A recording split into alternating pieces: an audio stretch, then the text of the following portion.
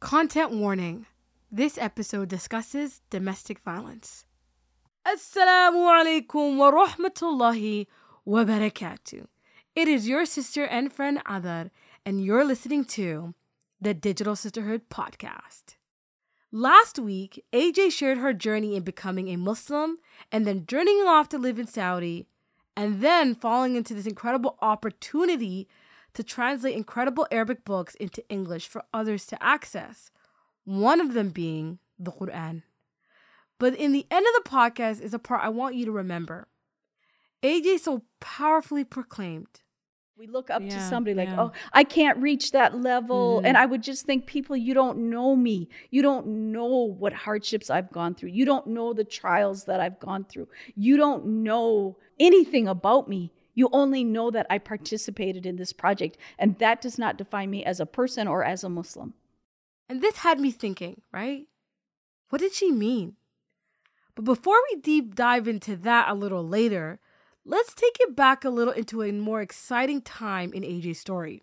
Now, when Brother Suleiman decided to close down the bookstore for good, AJ just couldn't let that happen. I mean, all those books that were just laying there collecting dust with no access for people to get knowledge from, it just was out of the question for AJ. Truth is, when AJ mustered up the courage to ask him to inquire about his bookstore, I'm not sure if she believed he'd say yes to her, because he had turned down so many people. And I approached him and I just said, listen, Suleiman, you've known me for all of these years. I don't have the money to buy this company. I had only $8,000 to my name. That was my life savings at the time. I said, I'll give you that. And then over time, I will inshallah pay you off, right? What do you think? And so we came to an agreement. When my nationality came, I applied because you know that everything there, you have to have permission to publish, right? And so I was able to eventually secure that, and I reopened the bookstore. Buying the bookstore from Brother Suleiman was the easiest part of AJ's story. When AJ inquired about the bookstore, right away she approached the manager of the building and made a deal to renovate the bookstore. She said to the building owner that she'd remodel everything in exchange for a guarantee not to raise the rent for 5 years. Alhamdulillah, the owner agreed. So now I have 2 contracts, right, that I'm set in. And we go to the Chamber of Commerce in Jeddah. We hand in the paperwork, the contract, the agreement. So we think everything's on the go-ahead. Nobody informed me that even though everything had gone through legally in Jeddah, that there was a final step of having to be approved by a ministry in Riyadh. And when my paperwork got to Riyadh, they rejected it. Oh, no. And there was only 2 people in the country higher than the person that rejected it. Now, you know that in Islam, and this was a shocker. I had already signed these contracts. I already had people working in the store to start the remodeling, create the bookshelves, the counter, custom build, all this stuff, right? So I can't just back out of these things. Now, we're talking about high officials. Here's me. I don't know anybody. How am I, there's no way for me to get to these high officials and try to fight this, right? But I was so distraught, and I happened to be out to lunch with a very close-knit, group of my friends. And I guess I was probably just in one of those moments like, oh my God, what have I done? What am I going to do? I was just venting. And one of my friends, who was also a foreigner, said, well, who is it? Who are these 2 people? And I said, well, it's either Minister so-and-so or the king. So don't leave 2 people. We're just going to go knock on their door. And one of my friends said, well, she happened to know somebody who knew that minister. And I'm like, what? What? Yeah. SubhanAllah. Eventually what happened is I was standing in my store, still thinking that I got to keep processing. I got to find a way to make this work. And really putting trust in Allah. Maybe I was stupid, but I didn't know what else to do. I couldn't just stop. I owed these people all this money, and I'm in these contracts, right? So my friend had called me one day and said, have you heard anything from anyone? And I said, no. And she said, well, I can't make any promises. I'm not real close to these people, but I'll make one more attempt. And so I'm standing in the space. It's very echoey because there's nothing in there. And I get this phone call, and this guy says to me, Amatullah Bentley? I said, yes. He said, wait for me. And I said, and then he put me on hold, and I'm like, what? I'm like, how rude. Who is this? What do they want? I was agitated. Yeah. Then all of a sudden, another man comes on the phone, and he said, Amatullah Bentley, yes. I'm Minister so-and-so. I hear you have a problem. Oh, Allahu Akbar. Allahu Akbar. Wow. And so, first of all, there is a proper way in Arabic to address a minister, which, my Arabic, if I heard it, I know what's being said, but I couldn't pull that out of my vocabulary at the moment. And so, being the Westerner that I am, like we would address Mr. President. So I just said, "Oh, hello, Mr. Minister, how are you?" And he probably just thought, "Oh my God, who is this woman?" But to make a long story short, he agreed to look into the case, see what had happened. And, I finally got the approval. Oh. But even after you get the approval, you still have to be cleared through a background check, really. And so we were stuck with that. Subhanallah. There was a customer who used to come to the old bookstore who hadn't been there for years. Mm. He happened to come to the bookstore thinking it was still open. At that precise moment, my worker had been in the warehouse behind where there's no windows, counting inventory and doing different things, but it happened to be a van. So he went into the main store where there's windows that's completely empty at this time to go make wudu. And when he did, he saw somebody approaching the store, this other guy, right? And so he recognized him as a former customer and went out and greeted him. And the customer was like, what's going on here? And he said, oh, well, Suleiman closed and Sister Amatullah took over. And, she doesn't have the permission yet to open. So we're waiting, yada, yada, yada. And he says, well, what's the problem? Now, unbeknownst to us, this man also worked for someone in the department that we needed to be cleared for the background check. Allahu Akbar. No. This is Allah. Absolutely, positively the most randomest thing. But he could, wow, I'm speechless. I don't even know what to say. What do you think I was? So Abedin has this man call me and ask me, what's the problem? And literally within days, permission was granted. Allahu Akbar. So if you don't consider those miracles, no, those are miracles. This is Allah's intervention. No. That is divine intervention. This was Allah's project. Mm-mm. This is all. You were just merely a vehicle. You were just a means. You're just on this ride. But alhamdulillah, Allah chose you as a vehicle. To make the things happen, because when Allah uses you for khair, it's a good thing. It's a very, very good thing. But that is unbelievable. That's actually unbelievable. So when you heard about this conversation, you were just like jaw dropped. You're like, what? Absolutely. And that's why I always said this is not our project. This is Allah's project. I relate to that very deeply. I feel that way about this podcast, because we started this in our bedroom, and then 1 year later and a half, 10 million listeners. I don't know how. I don't know how that. I don't know. Like, if you ask Muna, she's right there. We can't tell you how this happened, but all we know is that, like, this is Allah's project. This is what Allah wants. Right. And our biggest concern is not messing it up. You know what I mean? Like, our biggest concern is being the best vehicle we could be. And so I relate to what you're saying so deeply. Wow. Sorry. I got to soak that in for a second. For 10 years, AJ was running her bookstore, okay? Still translating, reading, adding bookstore to her bookstore collection. I mean, AJ was living essentially her best life, okay? Until one day, her child needed immediate medical attention. And what was supposed to be a temporary trip to the U.S. unfortunately became a permanent one. I remember getting into the van and looking back at the door, and I had this gut feeling that I would never walk back in it. I thought, okay, it's good to bring the kids back now because, my daughter was a junior. And I thought, okay, she can do junior and her senior year. That means we'd be residents. So when it came time to college, transition to college, it would make it easier. But after I got here, nothing went as planned. I had said to my sister and her husband, we're coming back. We plan to just stay with you guys for a couple weeks. I'll get a job. I'll move out. We just appreciate a little transition time. That transition lasted 9 months. Although this was my home country, this was my home city, this is everything I was familiar with, I couldn't find a livable wage job. Here I am in my early 50s, and I've had all this experience running my own businesses, but I ended up later going to a career counselor who told me, no matter how much you've done, it was your businesses, and there's no one for them to ask, what kind of employee is she? Also, because I had only done an AA in school, which is, if I look back in life, probably one of my biggest regrets.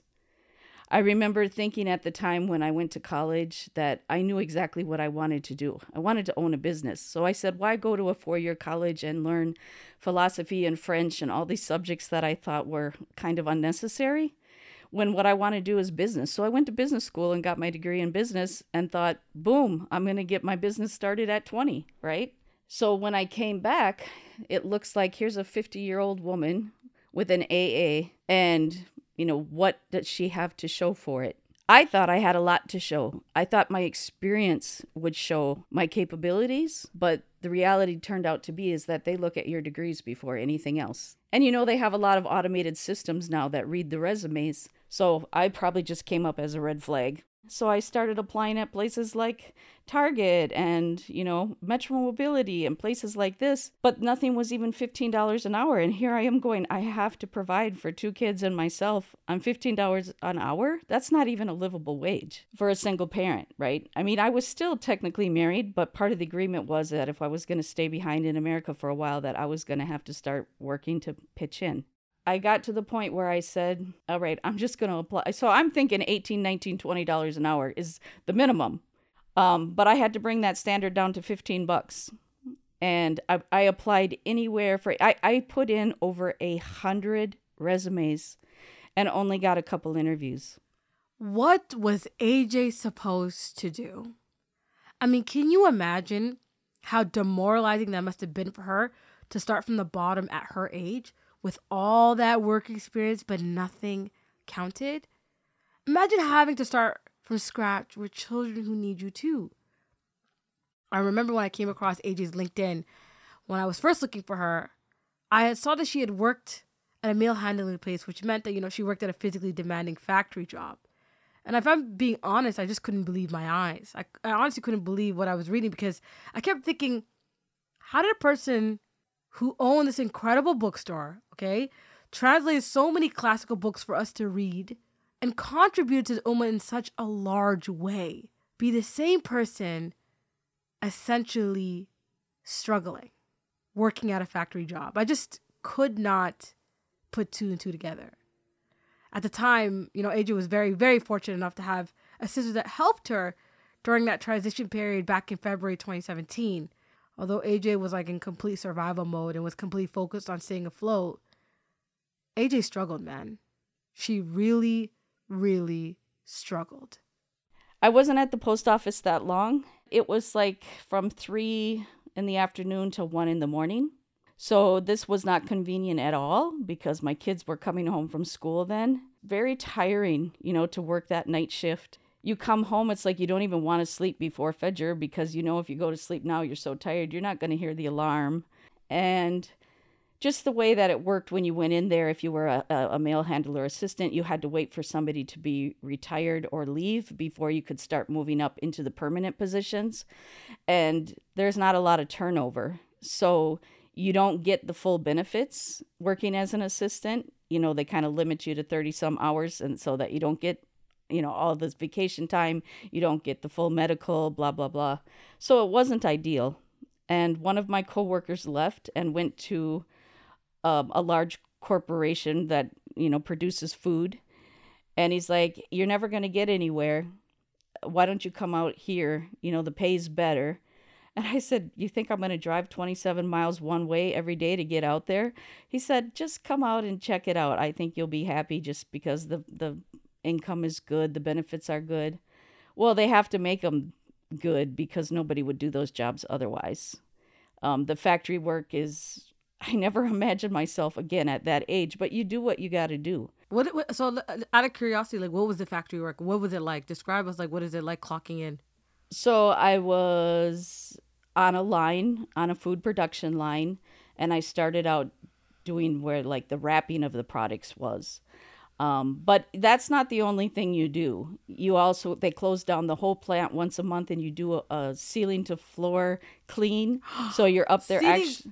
You use the scissor lifts, and you're up there with brushes, shaking off all the flour from the pipes.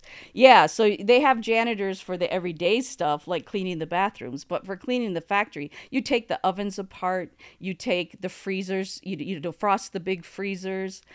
It is hard, physical, very labor intensive work. Your feet hurt, your back hurt, it wasn't a lot of fun. And I remember one time in Ramadan, because you're on your line, the breaks really have to be very coordinated. And there were times in Ramadan that they would schedule my break at 1 a.m. And let's say fasting didn't start until 5, but I would literally have to start my fast at 1 a.m. because I could not get to the cafeteria. Of course, there's no food and drink on the line. So you basically were fasting since 1, even though you're supposed to start at 5, fast at 5. Yeah. So you weren't eating. Oh my goodness, that's really harsh. I mean, you'd be fasting for a really long time. Yeah. There were other times where they'd take my break, because they'd rotate people, but I didn't have a choice in the matter.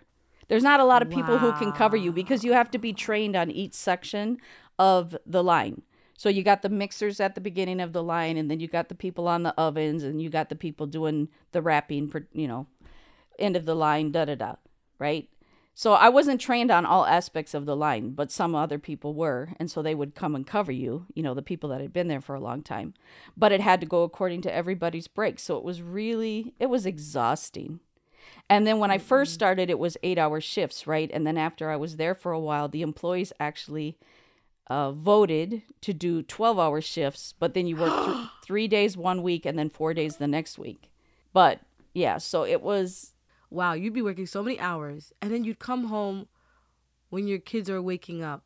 Yeah, because at the factory, I worked overnights originally. So we started like 10 or 11 at night and got off at 6 or 7 in the morning. My kids should have been up and out the door already. And I would be driving. Thank God my car has that automatic sensor so that if I would start going over the lines, I would fall asleep coming home because it was 27 miles away. And I would drift off. I would open the windows. I would turn on the radio. But I was so exhausted. It was even dangerous. And you're so tired and so busy with surviving. I started not recognizing myself. Here I had been this person working in Dawah, this person publishing Islamic books, this person who was very regular about all of my ibadah. And I just started seeing it was wearing on my soul. For that first year of working the overnight shift, I would come home exhausted. I would always fall asleep.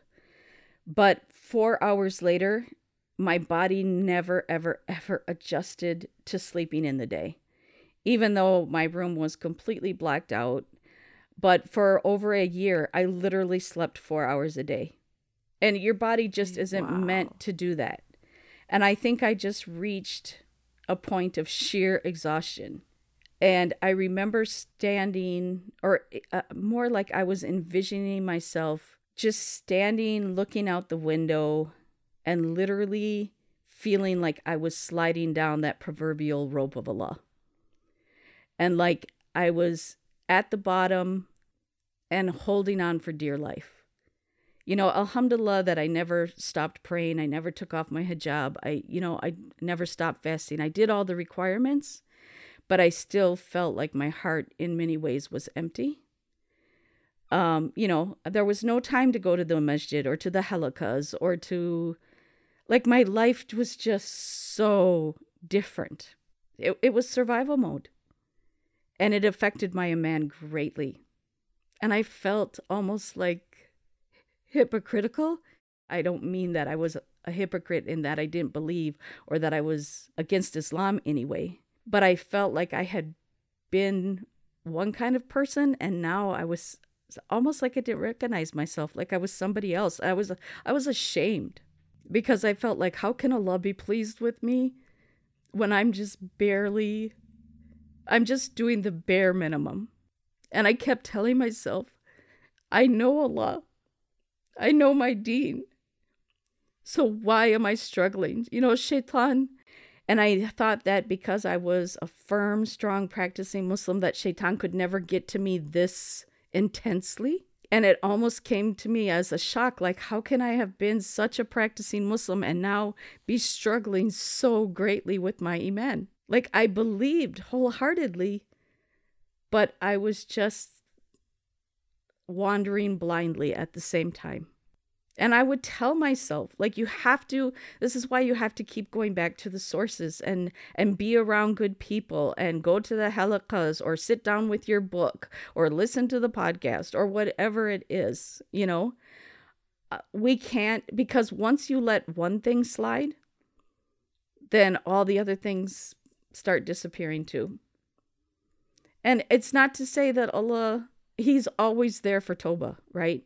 We can never, if we slide, we can never let it get us down to the point that we don't think that we can get back. And we also know that Iman goes up and down. But for me, it was like such a drop down a mountain. It wasn't little baby hills.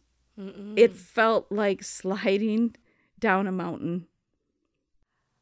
The troubles for AJ didn't end there. Although things were looking on the up and up again, especially after she finally got her new apartment that fall, her marriage fell apart. AJ and the father of her children decided to go their separate ways, and for the first time in a long time, she was completely in this thing called life alone. But AJ wasn't the type to believe in doing life alone, okay? AJ wasn't that type of girl. AJ was a hopeless romantic. And so AJ met a guy online that was like no other man she had ever met before. He really sparked that joy back into her life after a long slumber of life's ebbs and flows. He would read Islamic books with her, go hiking with her, show her the kind of love she's always prayed for. To be honest, but it sounds like what we all prayed for.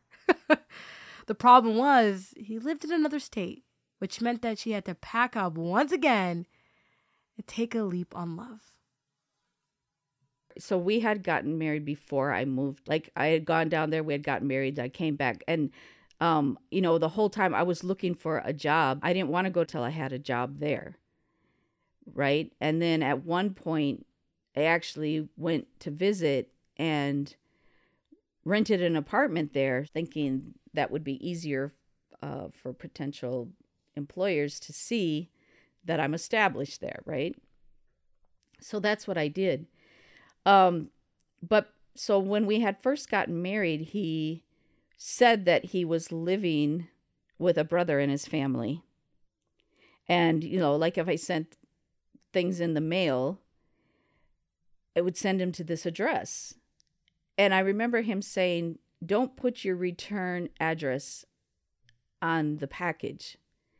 And I said, why? He said, I just don't want anybody in my business. I'm living in other people's houses. I don't want them in my business. And so even though it struck me as kind of weird, I didn't see it as a red flag. It should have been a red flag. Okay, so picture this. Close your eyes. On the morning of the first day of the rest of their lives, AJ's Prince Charming drives down in his carriage to pick up his princess, to move across the states to finally be with each other, because long distance just wasn't cutting it for them. And how could it for these star-crossed lovers? Right? But wait. On the day of their move, AJ started to notice something. I'm going to just say it. AJ started to see massive, there's danger here, do not look away, bloody bright red flags. there were red flags from the very beginning. And it's not that I was choosing them to ignore them. If I go back now, I see that that's what it was. Like the evening that I left Minnesota, packed up the U-Haul to go. And my family literally lived 8 blocks away. And he told me we don't have time to go say goodbye to them. Wow. He wouldn't let me bring my microwave. He wouldn't let me bring my weights that were my dad's. He wouldn't let me bring a cooler that belonged to my dad. Like he was stripping me and it didn't make any sense. I'm like, you have enough stuff. It's too full. You don't need to bring anything else. And I'm thinking, what? Here I am. I had given up my apartment. I had given up my job. So what can I do in this moment? And he said, well, if you really want to go see your family, then just catch up with me. And I'm like, I don't even know. I'm traveling across the country. How am I going to just catch up with you? Wow. And so I'm standing there going, part of myself is saying, you shouldn't be going. And the other part is saying, how can you not go? All of your stuff is packed up and, he must just be tired, And so you want your you're newlyweds, you want your marriage to be good. And so you just ignore things. If you see that somebody's getting upset, you don't want to rock the boat. But literally the whole trip down there, he tortured me psychologically. He made me stop on the side of the highway at one point and just was screaming at me for no reason. He told me that he said, you're tired. You can't drive straight through, but I can because I road trip a lot. And he forced me to stay by myself on the side of the road and told me that I couldn't come, right? And I'm thinking, what kind of husband does that? What do you mean you couldn't come? What does that mean, leaving you on the side of the road? I don't understand. He said it wasn't, he was trying to tell me it wasn't safe for me to keep driving because, It's a long trip. And this was probably the 15-hour mark or 14-hour mark. And he just said, I worry about you driving. Because he was driving a van that I had purchased with the U-Haul on the back. And I was driving my car. And so he was trying to say that it was for my safety. And I'm thinking, but you can't just leave me here on the side of the road. So I don't understand. Did he? I don't get it, Amatollah. Was he gonna let you stay there, sleep there in your car? He told me I had to stay there and sleep. And he was gonna go. Yeah. So of course this is a major red flag, and I'm thinking, what is going on with him? And now I'm halfway across the country. I had already rented the apartment. But this is the first time you guys are moving in. Like you're packing up, you're going. Like this is where you guys are gonna begin your chapter, and this is how he starts the chapter. That's insane. And it's crazy. You probably felt like, am I overthinking this? Maybe he doesn't, mean it that way. Because you when you go through something, the reality of what you're seeing, you almost cannot accept, because it would just be too much to accept feeling wise. Yeah, it's like a shock. Yeah, it's a shock. And it's like almost survival as well. It's like if you let those feelings of, I think I'm making the greatest mistake of my life right now, you couldn't handle that in that moment. So what you do instead is you tell yourself, okay, you try to make excuses. When somebody just said, I'm sorry, I was having an awful day, let me make it up to you, you just, you have a hope that, because there seemed to be, so I've been talking about all the negative things, right? But there was also this other side that seemed to be sincere and, playful and fun. And I thought, was he struggling at work or whatever it might be, like just give him some time, do some dawah, figure it's a new relationship. Sometimes you got to work out, you got to get to know somebody better. Whatever was going through my head, I guess I wanted it to work and I thought I could make it work. AJ settled into life. She starts work, moves into the house that she got with her man, right? Classic happily ever after. Now, AJ's fairy tale quickly turned into a complete nightmare. What AJ thought was a bad day turned out to be a pattern of violence throughout their relationship. And on one terrifying night, AJ finds herself sitting on the bed and her husband standing over her with a bat. I was actually sitting on a mattress on the floor. He had picked up a bat and literally said to me, I could beat you bloody and leave you here to die and nobody would ever know. SubhanAllah. So that put the fear in me. I said, this could be it. This could be the end of my time. And I just stood up in his face, afraid, so afraid. But I said, if that's what you're going to do, I said, Ashhadu an la ilaha illallah, if that's what you're going to do, you know who you're going to answer to. Wow. And I know I was taking a risk doing that because it could have aggravated him more. Thankfully, by Allah's mercy, he backed off. But that wasn't the day I left. That's the day I knew I had to leave. But you have to remember that I left my home. I only had, some personal effects with me. I had some kitchen things, pots, pans, whatever. And in my mind, all I could think of was, I have to find a way to escape this apartment, but I need to take my stuff with me. I have nothing in life except these, boxes of stuff. I have nothing, and I'd have to start over with nothing. So things started to get really bad for AJ, okay? She started to notice odd things would happen. That he would disappear. Like he would legit disappear, and some nights he wouldn't even come home to sleep. One day, AJ just had enough. Remember that address he had her sending packages to? She had a nagging feeling that it was more than just strangers he stayed with. And so she decided to investigate further. Who gets married and then their husband always has excuses of why they're not around and they take off for a few days, or, just when you start hearing these excuses, things just don't add up. But I knew that address, and I actually sent somebody to the house, because here I am working, but I knew somebody who had an opportunity during the day to drive by. And I asked her, drive by and tell me what you see. And my van was there, and, she recorded it. And then I had a friend who actually started putting pieces together and searched for the address and found who the owner was. And it was, I knew the name of the wife. I just, but I was lied to. They were still married, not divorced.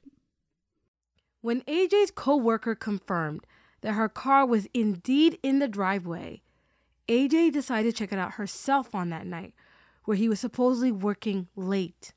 And the car, just like her co-worker reported, was parked again in that driveway.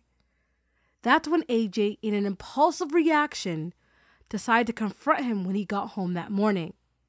And when I tell you, things hit the fan, things hit the fan. I confronted him and I said, I went over to her house. My vehicle was there. Like he was driving a van that I had purchased. I was so stressed out at this point because I was in fear. I didn't know how I was going to get away. All I wanted to do was go get a pickup and, put my stuff in it and put it in storage and go find a place to live, right? Mm-hmm. But I was always so afraid of him showing up and being alone. And I was actually in the living room where the door exited the apartment because I knew I was going to have to run. So I ran and he was screaming at me. And I got in my car and I called my boss because she actually turned out to be a really cool lady and she knew what was going on. And I told her, you need to call the police. I can't even call the police. I want you to record this conversation. Because he was just screaming. He was enraged. And I was so afraid. And, the police came and my boss actually called. I was working in a school. She called the principal of the school and said, we need to get AJ out of here. And so they came. Her husband came. So we had 3 vehicles and we just packed up. And he ran, he left when the police came. Not only that, they ended up calling because we had nowhere to take my stuff. So they actually called the district office So first of all, this was COVID times, right? So the school was pretty much empty. And they actually called the district like the mental health services or something like that. And they just said, can we please bring her stuff and put it in a storage room in the school? I mean, because that's not protocol. They don't usually allow somebody to do a favor like that. It was a crisis, and see, the thing is that he was following us in the car, in this truck that he was driving. And so we called the police because we were like, he's stalking us. We didn't want him to know where we were going. And so we called the police, and when the police came, then he broke off from, the 3 vehicles. And so the police pulled him over, and he, said the junk that he said, like that was just his hangout house. And he admitted to them that he was married and lived somewhere else. And I don't know what he told them about me. So then, of course, the police came to interview me, and they wouldn't do anything about it because he hadn't actually harmed me. And the janitor happened to be the only one at school at that time. And so the janitor saw everything, and I just approached him and I said, just please promise me that you didn't see any of this. Don't tell anybody. And that guy was just so, he walked me out to the parking lot every single day after that, after I left. He said he's a big cockroach. That was his description. So the janitor kind of became my protector. He wouldn't let me walk out to my car because he was afraid that he could be stalking me. And I literally was watching my rearview mirror everywhere I went, not knowing if him or, his wife or wife's kids or, anybody, he could have sent anybody after me. And thankfully I knew somebody. So I actually reached out to her the first day and said, I have nowhere to go. Otherwise I'm going to be sleeping in the mountains. And so she said, one of the people in her house was going to be gone for the weekend and I could come just for the weekend. But then I had to figure out what to do after that. And amazingly, one of my coworkers went home and told her husband, and they welcomed me to come to their house. So Allah opened a door. So I was at their house for probably 3, 4, 5 weeks. I really don't remember, I know that I was there longer than I expected to. I mean, I was relieved to have a place to put my head down. I made a lot of dua and I had a lot of conversations with Allah. Like I was talking to him in my head. Again, it was just starting over with almost nothing and just having to survive while all these emotions are going through your head. Mm-hmm. Again, it's like you have to hold on to the rope, but you're just sliding because it's so hard. Yeah. So you're going back and forth. It's like a ping pong ball, on a table, just going back and forth like, ya Allah, I know I need you right now. Please help me. And then there's no help coming. I'm stuck. I'm so angry. I'm so afraid. I mean, I was on the floor at night and there was like a sliding door out to a patio. And I was afraid that he would come in. And yet you're so attached, even though it's like being trauma bonded in your head, you want him to be apologetic and you want him, to let it work out because you feel alone, which is sick. Okay. Yeah. But in the moment, I had loved him in a way that I hadn't loved somebody else until I saw that he wasn't who I thought he was. Mm-hmm. I mean, it was, and then you start, doubting yourself, like what is happening in my life? What now? Where am I going to go? What am I going to do? I could barely think straight. And I was so traumatized. Even though I knew I was safe, I didn't feel safe. Because in my mind, I was so afraid. And this is somebody that loved to talk about the religion. We would literally read, he'd be at work, and I'd be on the phone with him for hours. We'd be reading Islamic books together. It was a load of quote unquote fun. We went hiking and road trips and, I was just like, I can't believe that Allah blessed me with a man like this in the beginning. Right. But it was all a front. But after I moved down there, he couldn't keep up the secret anymore. Subhanallah. It must have been like, and that was the first time you had, got back on a horse and finding love. And when you did, it just was nothing like what you imagined. I felt like I was losing my mind because I started seeing the red flags, right? I started seeing the controlling, abusive behavior. And you just think to yourself, like, what is this? You start thinking you're crazy. Like, why? I always wondered, why did abused women stay with their abusers? I could never understand that. But you are so trapped, especially because I had no family there. I only knew a few people. I had really nowhere to go. I didn't know that Allah was going to open a door and that my coworker, there was really only two people who knew in the school. My immediate boss and the one coworker that we just clicked, and I entrusted her, and she knew what was going on. The one who offered me her home. But I really was so alone in the world. I didn't know where to go. I didn't have a lot of money. I didn't even really know the city yet. I didn't know my way around.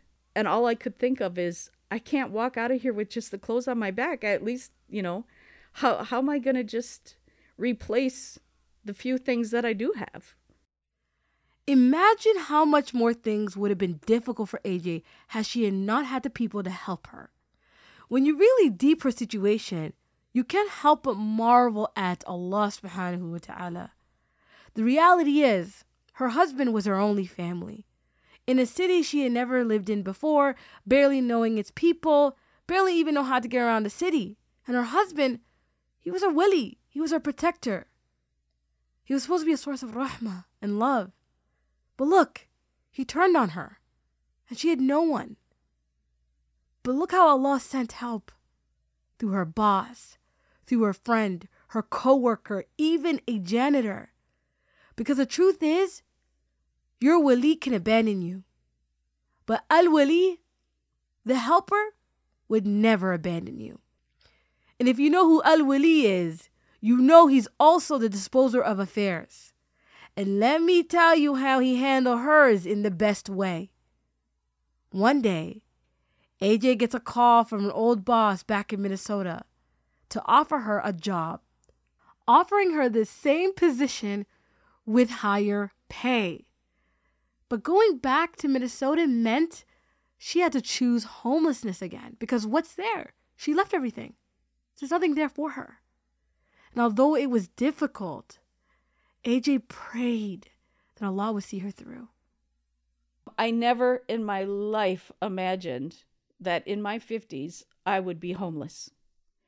Allah again was merciful that a person opened their door to me, somebody I knew again, but not super well, but enough that they knew that I didn't have anywhere to go, and said, until you get on your feet, you can stay here.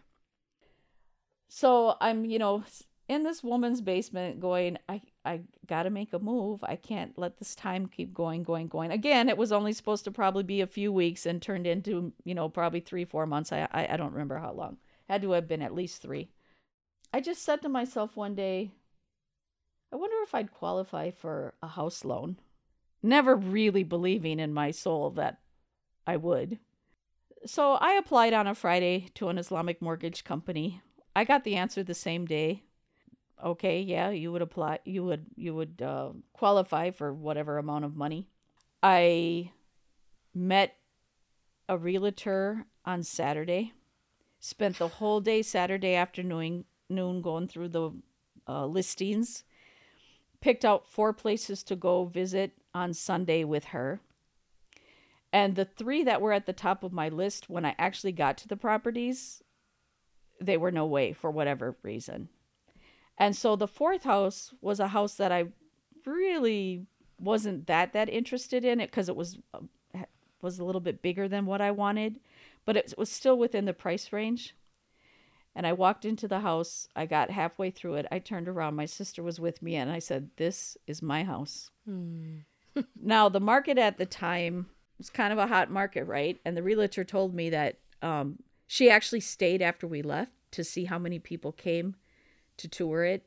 She said, there's a lot of interest in this house, and if you want to get it, you need to offer more than the listing. And I said, I can't. It is at the very top of my budget. And if it's meant for me, I'll get it. And if it's not, I won't. But I will not offer a penny more because I can barely offer what it is. I made the offer. They accepted it on Monday. Allahu Akbar. I got a house in like 3 days. Allahu Akbar. Alhamdulillah. Because it was already yours, Amatullah. It was already yours. So, I mean, after hardship comes ease. Verily, after hardship comes ease. Inna ma'al usri yusra, wallahi. I never thought I'd be a homeowner. I mean, it was a huge stretch. But I just needed that, the feeling of having my own place where nobody could tell me what to do, where, you know. Wow, subhanAllah. Yeah.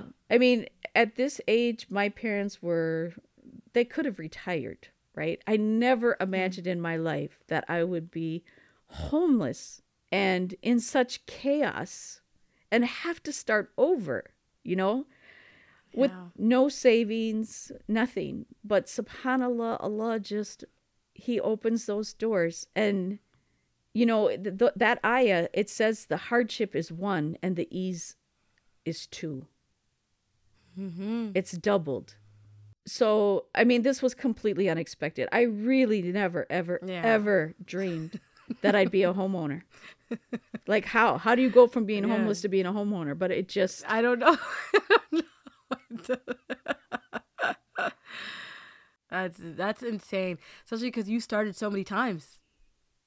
You started so many times. And for someone to experience that at your age, you know what I'm saying, is like...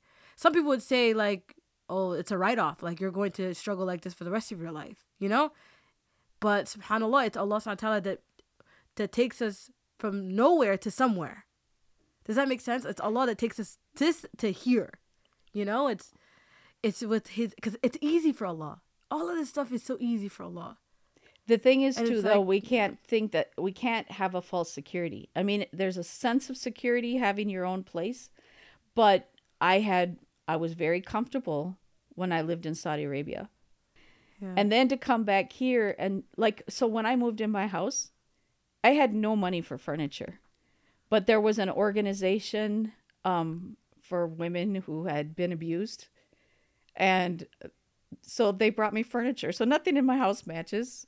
It's all used. It's all whatever. But I'm so grateful.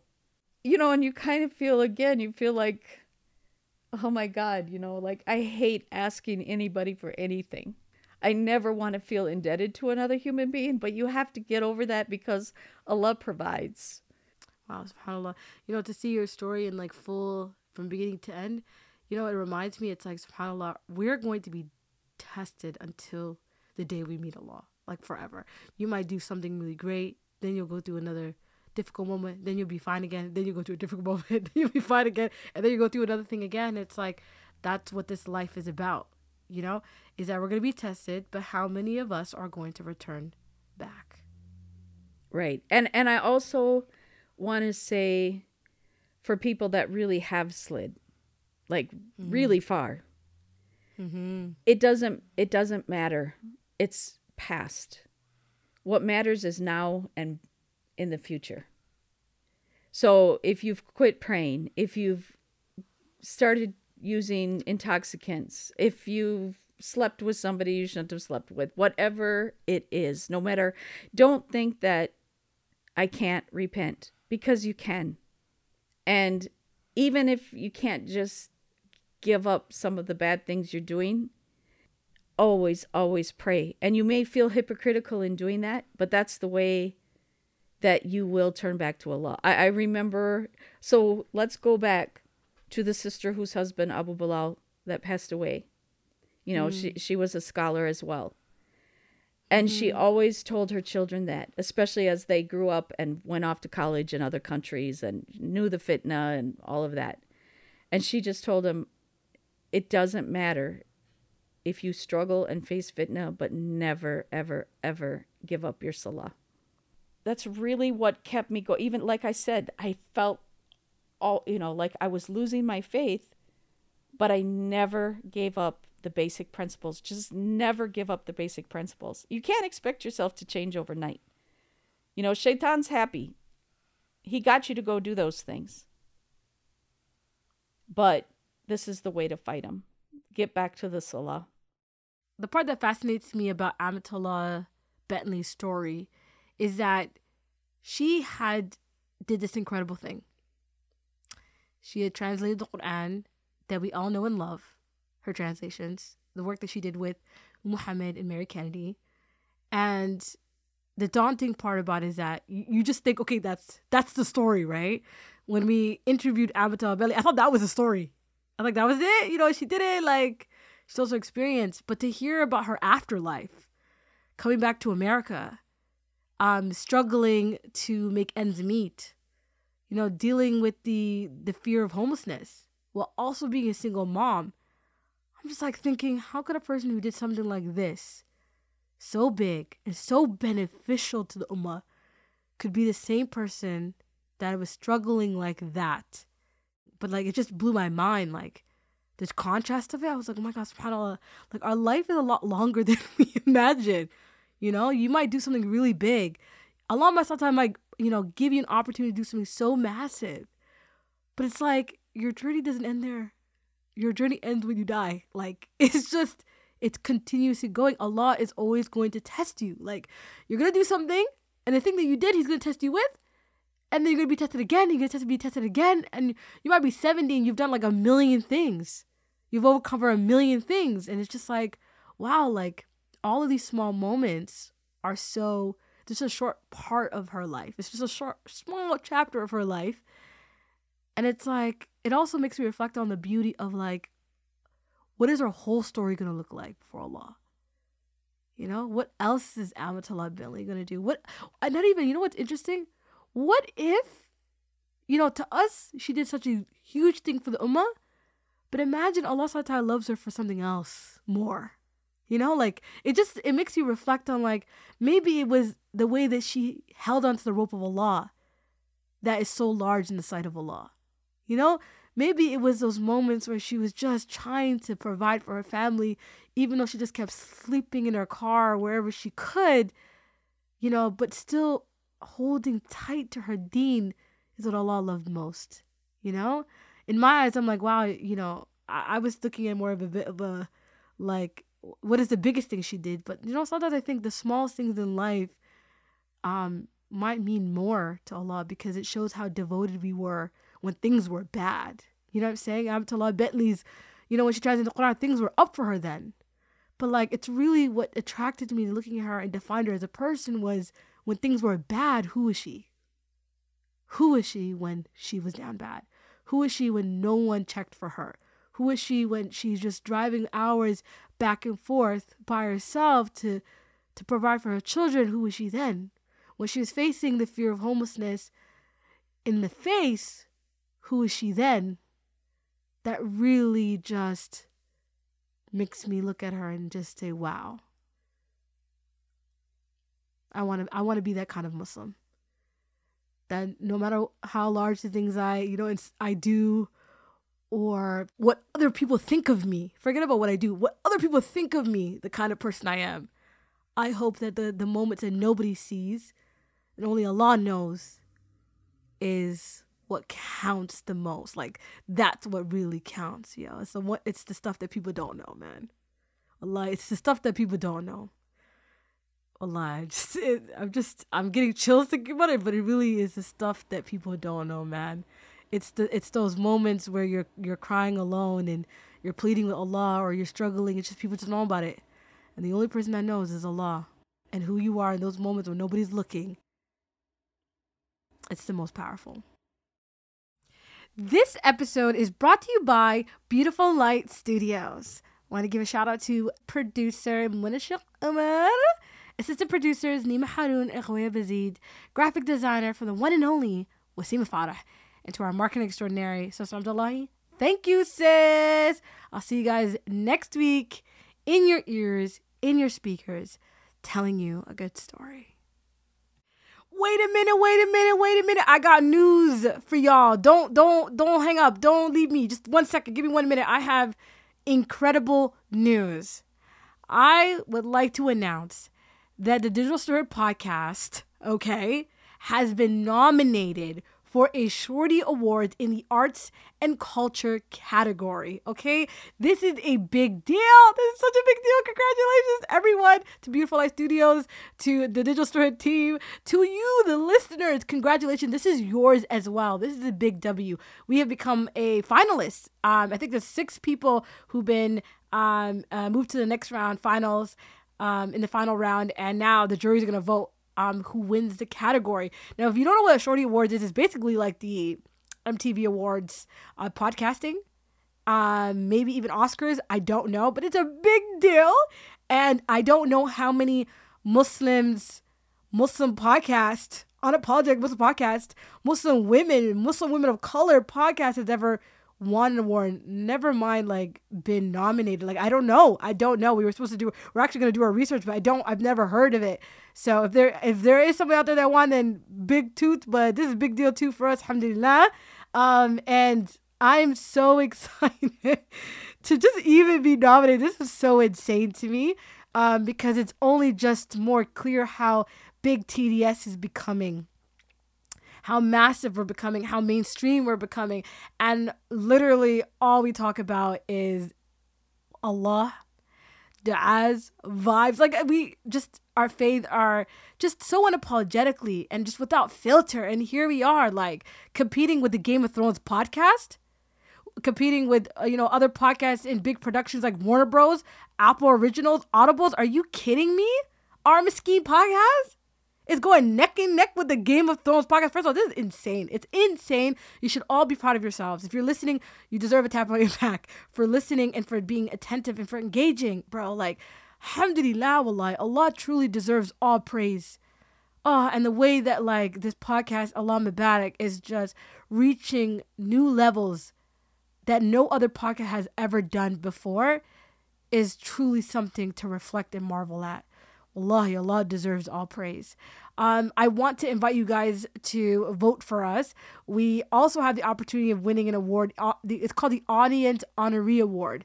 Not the actual award winning for the category. The juries have to judge for that. But we do have an opportunity to win an award as a, I guess like, how like an audience impact award, like how engage our audience is. So if you guys can get to vote for us, and I guess depending on who has the most votes wins. And I know all like million of you guys, okay, I don't even know how many at this point, how many listeners there are. There are so many.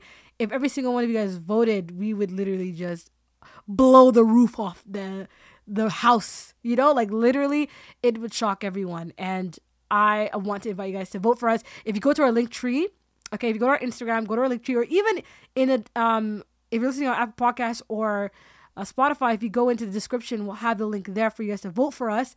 Or you can go on our Instagram, check our link tree. It's the first link that you see that says vote for us. You can vote for us as many times as you would like. We need the votes in by April 26th, okay? Go crazy. Go get your families to vote. Get everybody to vote, because wow, TDS, yes, it needs to be loud and proud. Everybody needs to know we are unapologetically Muslim and we out here big, okay? So go ahead and vote. Get your mama to vote. Get your auntie to vote. Get your neighbor to vote. Get everybody to vote. Everybody has to come out, inshallah, and vote for the culture. Vote for the culture, because it's iconic, man. It's iconic. And again, congratulations to Beautiful Lighthouse, Beautiful Light Studios, the Digital Story team, and to you, the listeners. Y'all did this. Allah did this. Alhamdulillah. And he deserves all praise. So go ahead and vote. And let's see. Alhamdulillah. Let's see, inshallah. Hopefully we can beat Games of Thrones. Hopefully, inshallah. But anyways, Jazakallah khair, guys. Assalamu alaikum. Love you.